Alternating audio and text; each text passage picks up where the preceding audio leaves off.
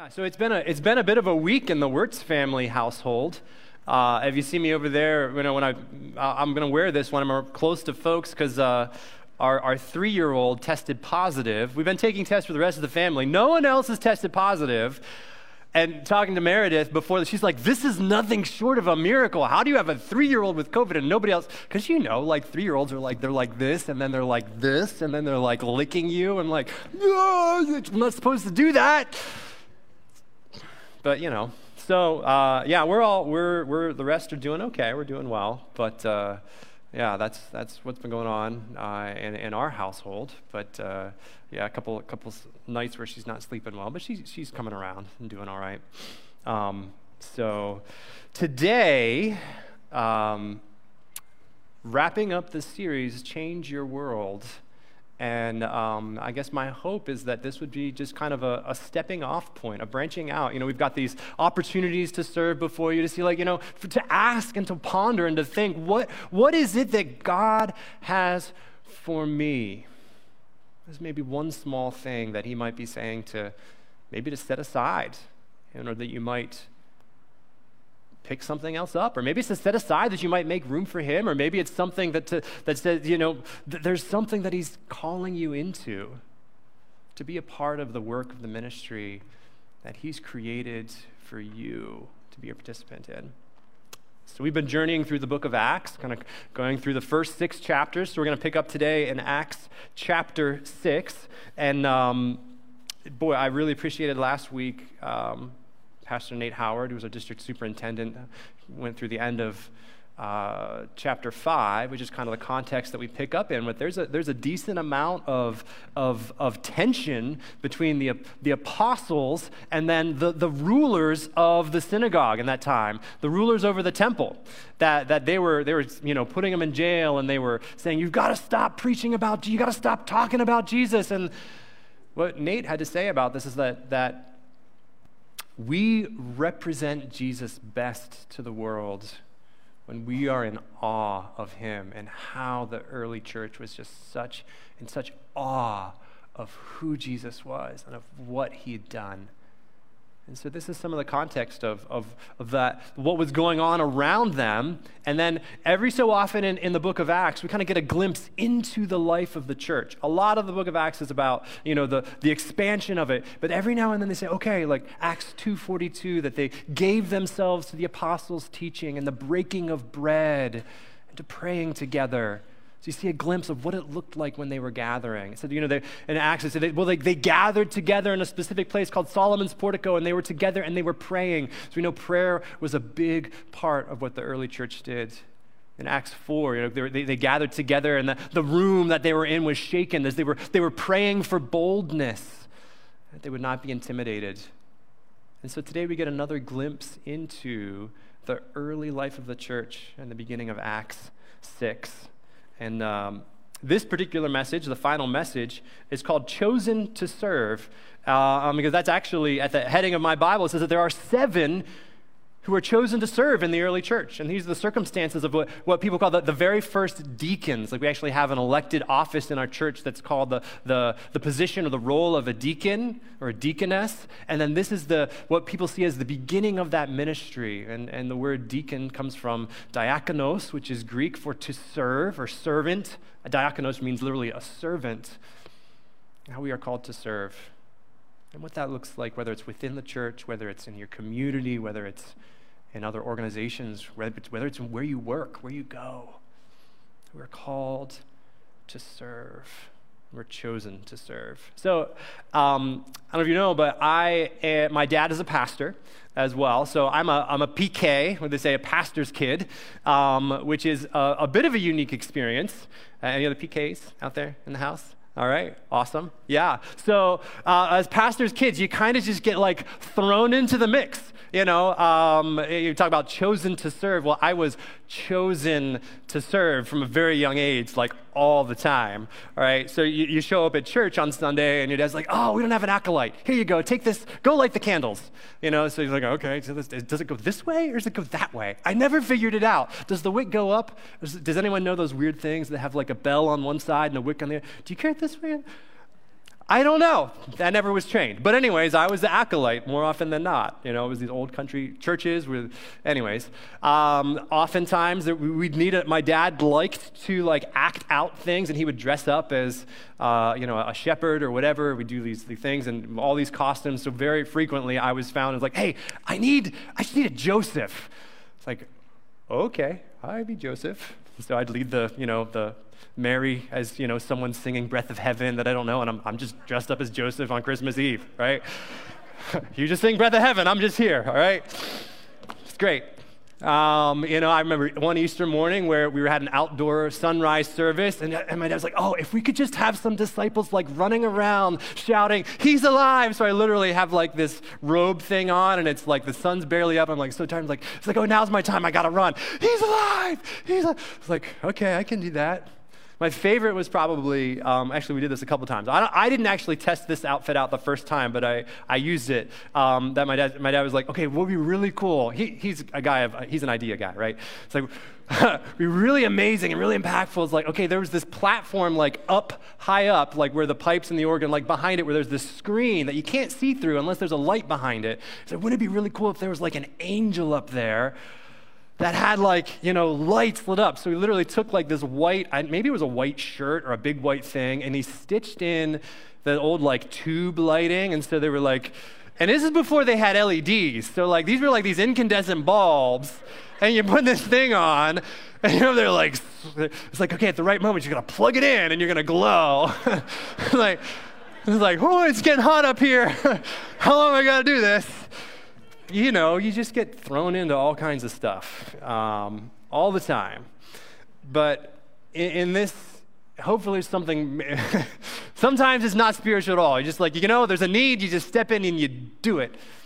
And sometimes there's something more that God is doing. And that's what I think we're seeing here in the church with Acts chapter 6 of this, like I said, a glimpse of the internal working of the church. Because there was something that wasn't going so well. I love how honest the scriptures are.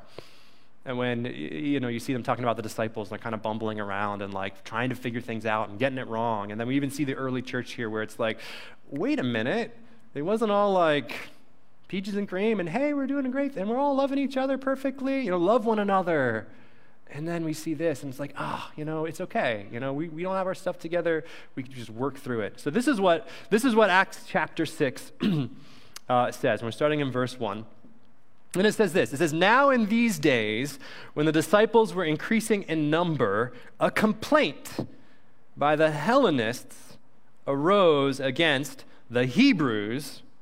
Maybe we should just pause right there. Okay, what is going on? There's a complaint in the church, and who are these people? So, the early church was made up of converts from Judaism, from Jews, but I would think, all these they're all one group of people. And what we actually learned out in the early church is that even among the Jews, there were separate groups of people that didn't really get along all that well. They didn't get along that well when they were not Christians. And then suddenly, when they came into the church, it's not their differences just disappeared and hey, we're happy and good now. And what happened, there was the Hebraic Jews, the ones that spoke Hebrew. They read the Hebrew scriptures. They would have followed probably all 637, 600 and some laws. And they were the ones that were we've got this, And we look down on those who read the Hellenists, who are the Greek-speaking Jews. Those of you who read the Greek translation of the Old Testament, this is not good. But they're look, we speak Greeks. This is how we can access the scriptures. And so outside, before they were in the church, there was this conflict. And then it got carried into the church whenever they became Christians. And so what happened? What was the conflict about? It says, this conflict arose, this complaint by the Hellenists arose against the Hebrews because their widows, the Greek widows, were being neglected in the daily distribution. And that's the very first place in the scripture where we see the noun form of to serve, diakonia, that they were in the daily serving of how when they were serving these people that they said, look, we kind of noticed that these widows over here are getting more food, and then the widows that are part of our, they're not getting as much. What are we going to do about this? So that's some of the context of what's going on there. And what I see is the real problem that was going on is that in this distribution of food, however it was being managed or however it was going, that there was this lack of leadership over that area of the church. As any organization, as it grows and as more people become a part of it, there are these growing pains, and there's certain areas that pop up and like, oh, this needs some leadership over it because this is not going well. And so there's this lack of leadership, this kind of void, which then leads the question, who's going to do this? Who is going to oversee this ministry? Who's going to make sure that what's happening within the church is actually a reflection of the way the church is meant to be? And so, verse 2, the apostles enter, right? So they're going to solve the problem for us, right? They've got this figured out. They say, okay, hey guys, well, we need some help from the 12 apostles. You guys were close to Jesus. You can fix it, right? And so the 12, they summoned the full number of the disciples, and they said, we got this. No, they didn't say that. Look what they said. They said, it is not right that we should give up preaching the word of God to serve tables. That's that word again. This is the verb form, diakoneo, to serve, that servant part. It's not right that we should give up the preaching of the word.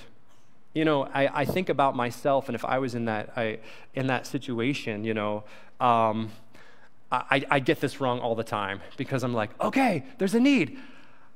I'll do it. I'll fix it. And then I end up just like doing stuff myself instead of like equipping the body to serve the body.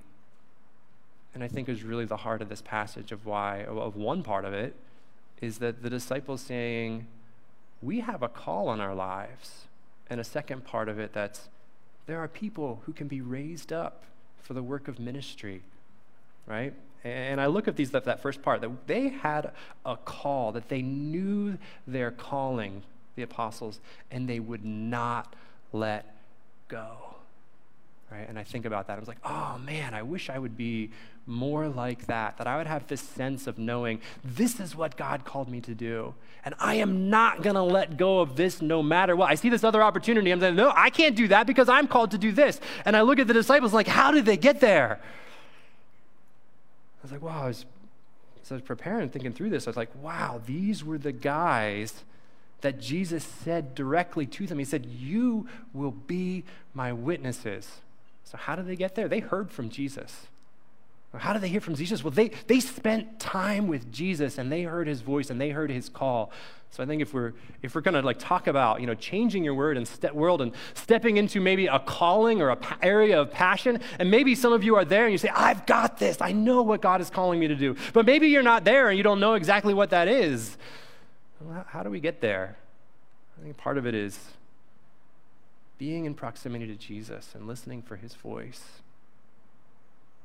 I think part of it too is then what did they do? They surrendered to that. They said, okay, there's these other things. We used to be fishermen. We used to be tax collectors, some of them. They said, we're going to set aside all of that stuff that we used to do.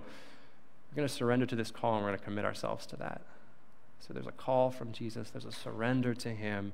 And then finally, there was the empowerment of the Spirit. We talked about earlier that the Holy Spirit came upon them in Acts 2. And they saw fruitfulness in ministry. And so all of that kind of like solidified them and saying, look, we can't do this. So I think part of discernment, and if you understand your call, part of discernment is saying, no, actually, I'm not supposed to do that. And what we're looking for in this list, like our heart is not to say, if we kind of get down to like the nitty gritty, it's like we're not just looking for somebody who's already busy to just say, oh yeah, you know what, I'm just going to do one more thing. But what's God up to? What's he working on in your heart? What's he asking? What is his call? And an example that I've seen in this is with my wife, Emily.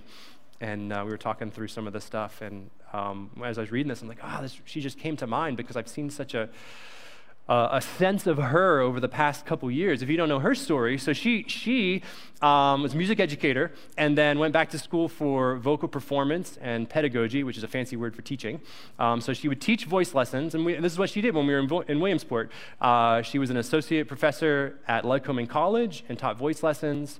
She was a director of youth choir there as well and found such great joy in working with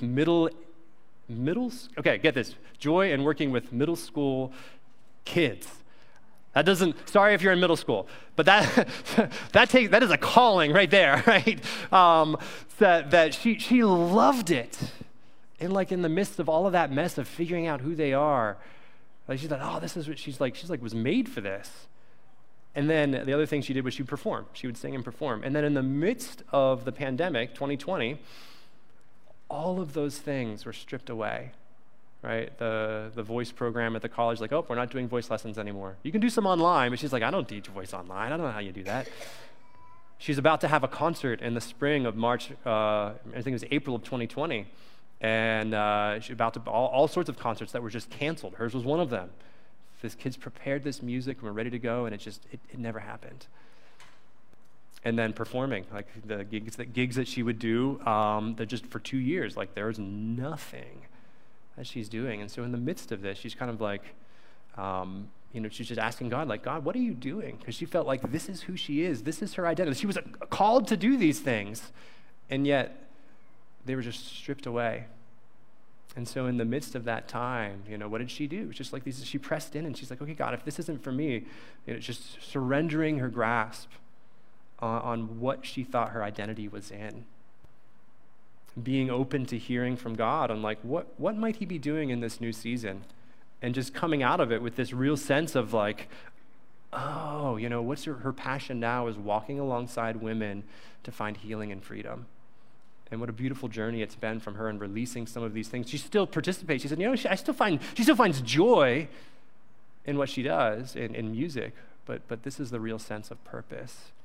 And the way that God's just provided some opportunities. Some of them are ministry opportunities in working with a program for women, and all of them are just like opportunities in like a very secular business that she does. And she's just like, no, I'm working with these women in this because like this is a calling to help them walk out in healing and in freedom.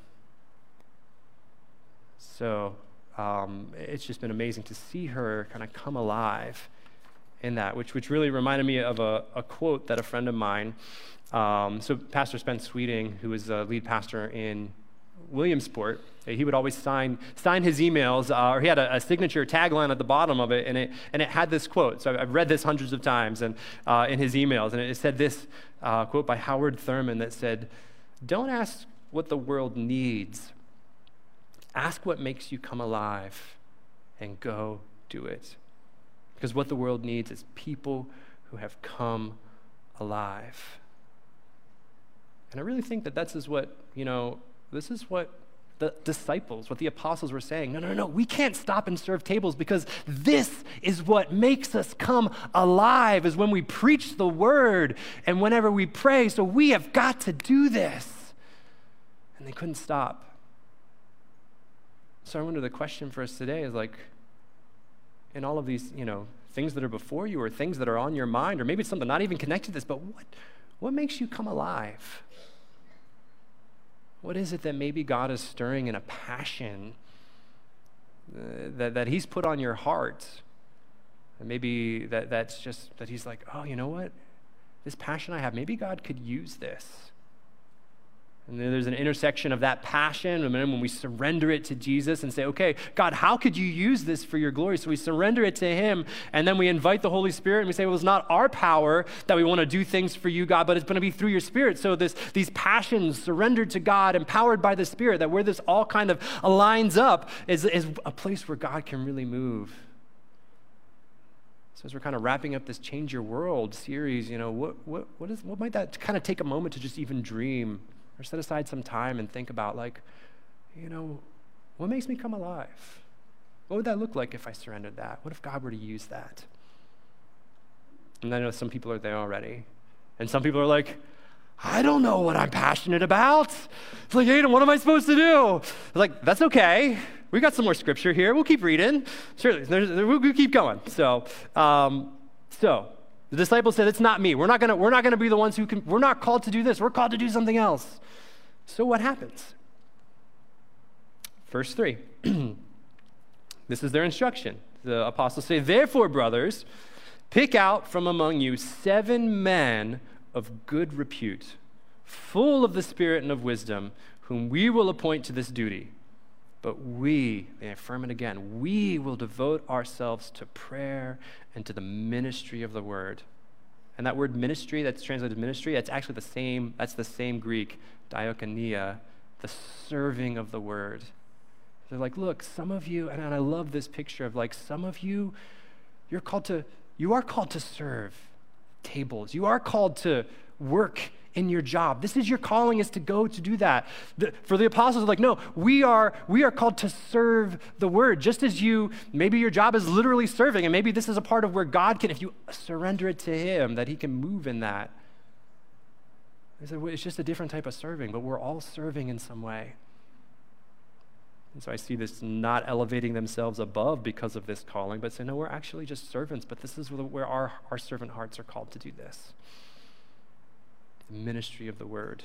So, what's the real solution that they're putting forward, though? So, what they're saying here is like, look, pick out from among you guys. We're not even saying like, okay, we're going to dictate, or we're going to say it's this guy, and that guy. Okay, go fix it. No, they're saying, look within your community. And so the solution is found in community. As there's this partnership among all of the disciples that are gathered, that they're like now looking at each other and they're saying, okay, well, what are we looking for? They didn't actually, if I was that guy saying, okay, here's what you should do. You should probably find somebody who's got some restaurant experience and somebody who's, knows how to serve. And they're like, no, that's not the problem. There was a leadership problem, so they were looking for people with leadership skills. They're looking for people for character, right, is what they're looking for. Men of good repute, full of the Holy Spirit, full of wisdom. And it's a partnership. They say, okay, you guys look among yourselves. Who do you see who has these qualities? Call them up, and then we'll join with you, and we will affirm that, right? And they say, then we will appoint them. They find people among you, and then we will affirm that, and we'll appoint them to this role, right? And so the question here is, for us, if we don't know your passion, like the question is like, who is speaking into your life then? If we were to kind of look at this context here today and like, okay, are we in community enough that people know us? That people could look at us and say, you know what, I see this in you. Have you ever thought about maybe stepping into this? I know Seth's really good at that too. And some other people's like, hey, I see this in you. Would you like maybe help out with Awake? Try it out. Has someone called you out like that? Or have you been like hanging back and like, who, me? What?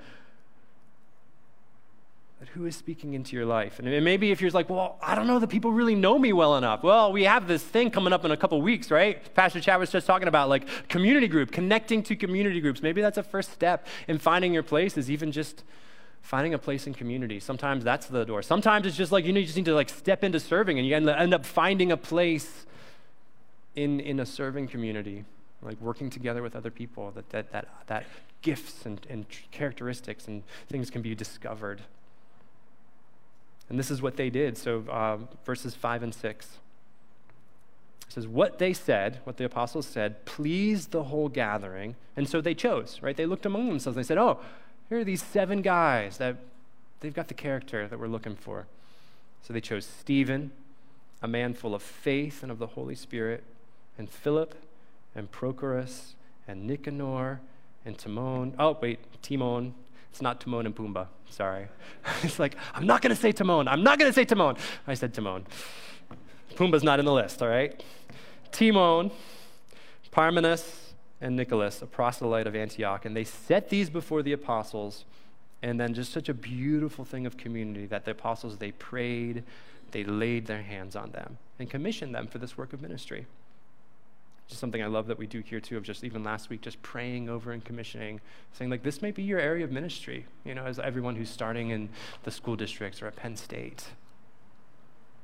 And say, maybe this is where God has called you to be his representative, to expand the kingdom in this realm.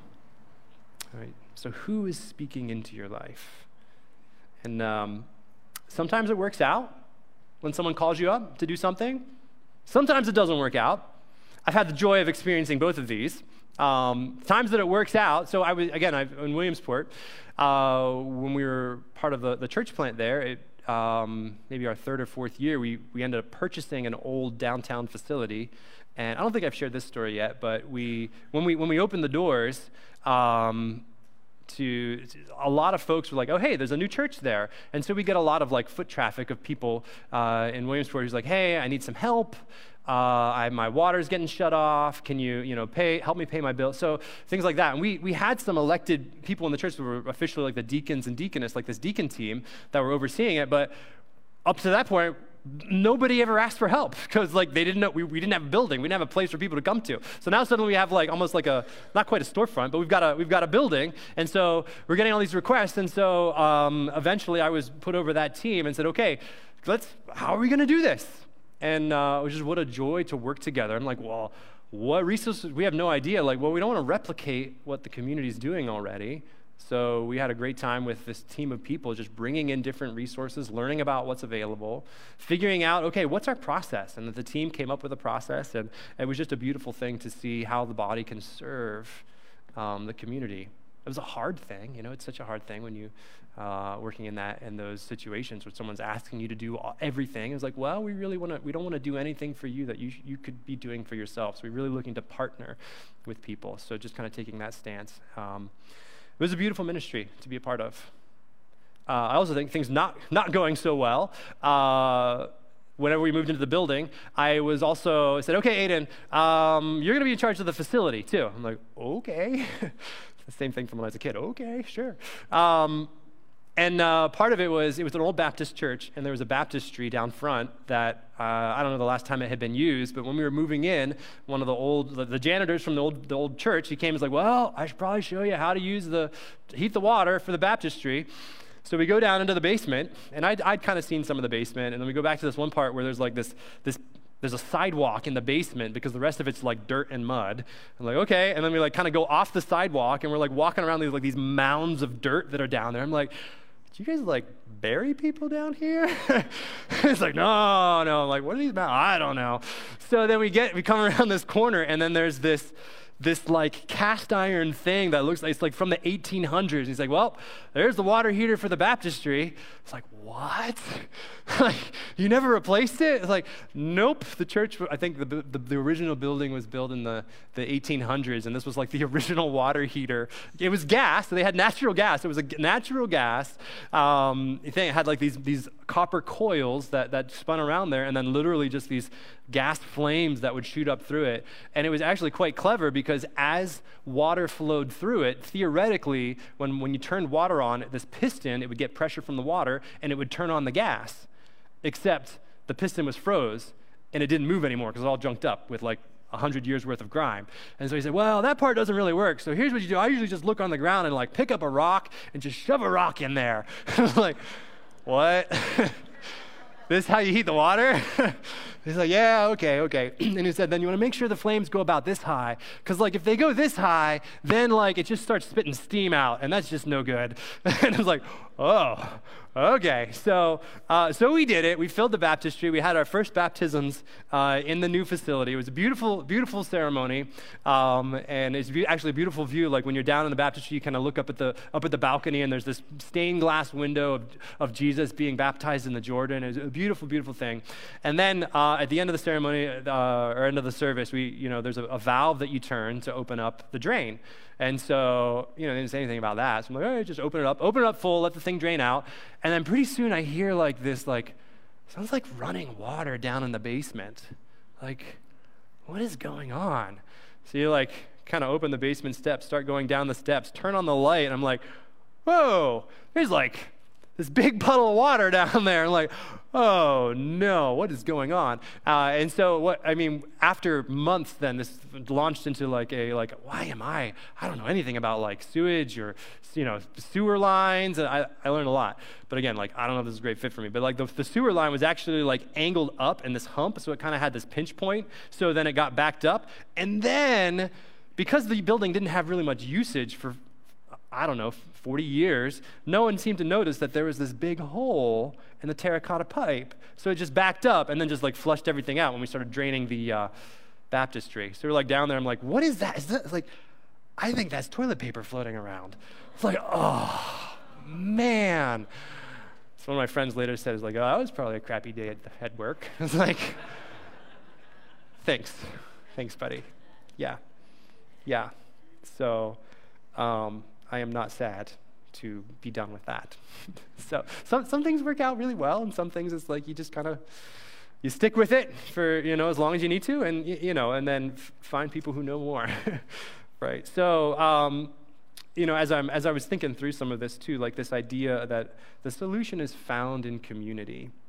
And who is actually speaking into your life. It also reminded me of a friend of mine. Her name is Jen Lake, and she was starting, God had put a passion on her heart.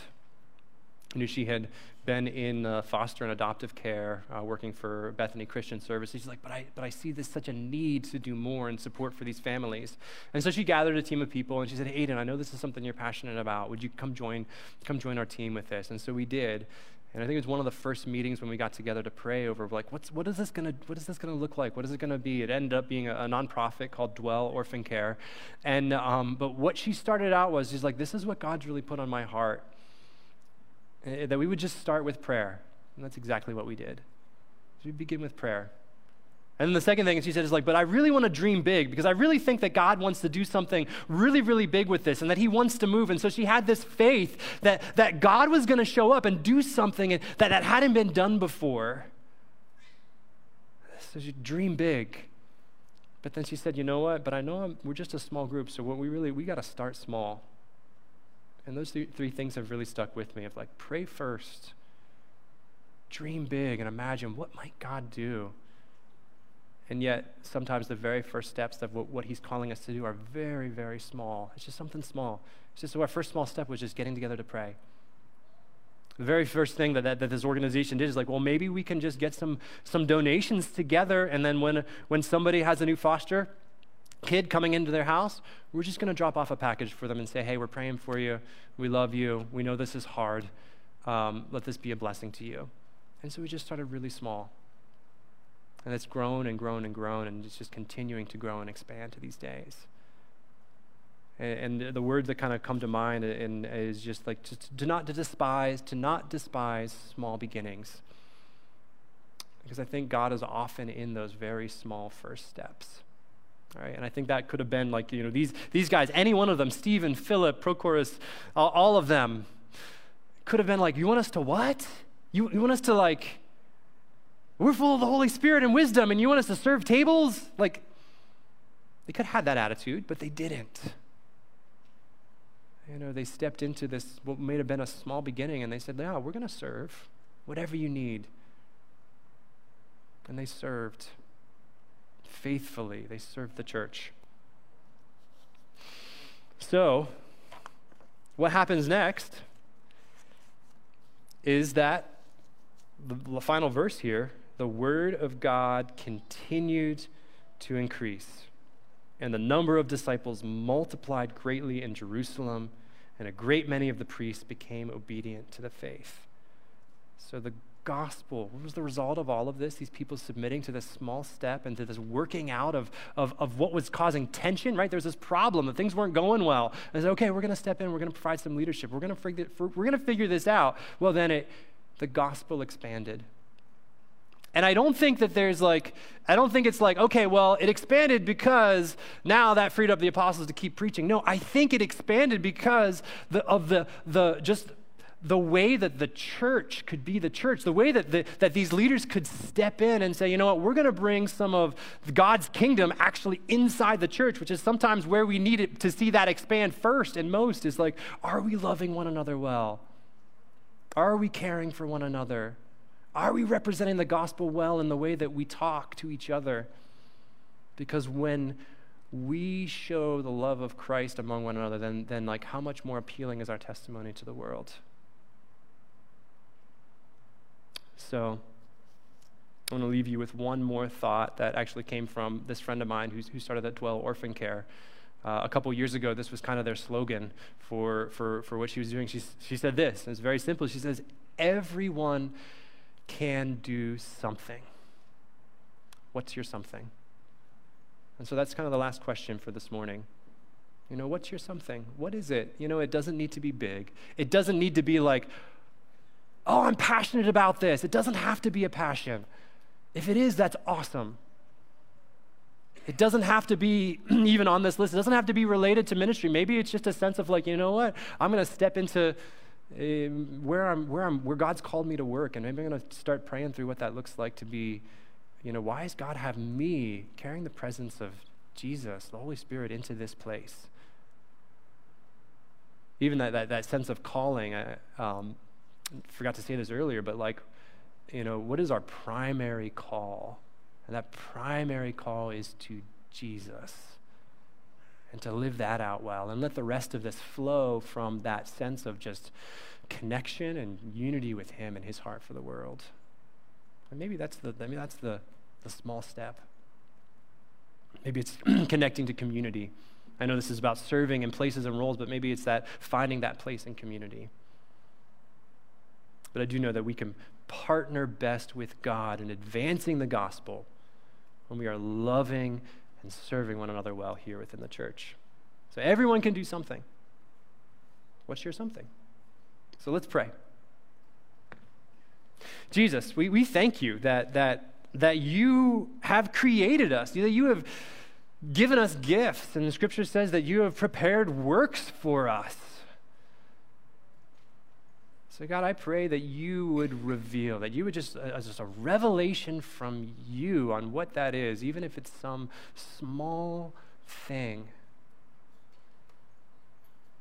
God, I pray that you would open our eyes to see just how we are connected as a body, and how you've created us, and that as we gather together here in this one place, that then you disperse us throughout the whole community.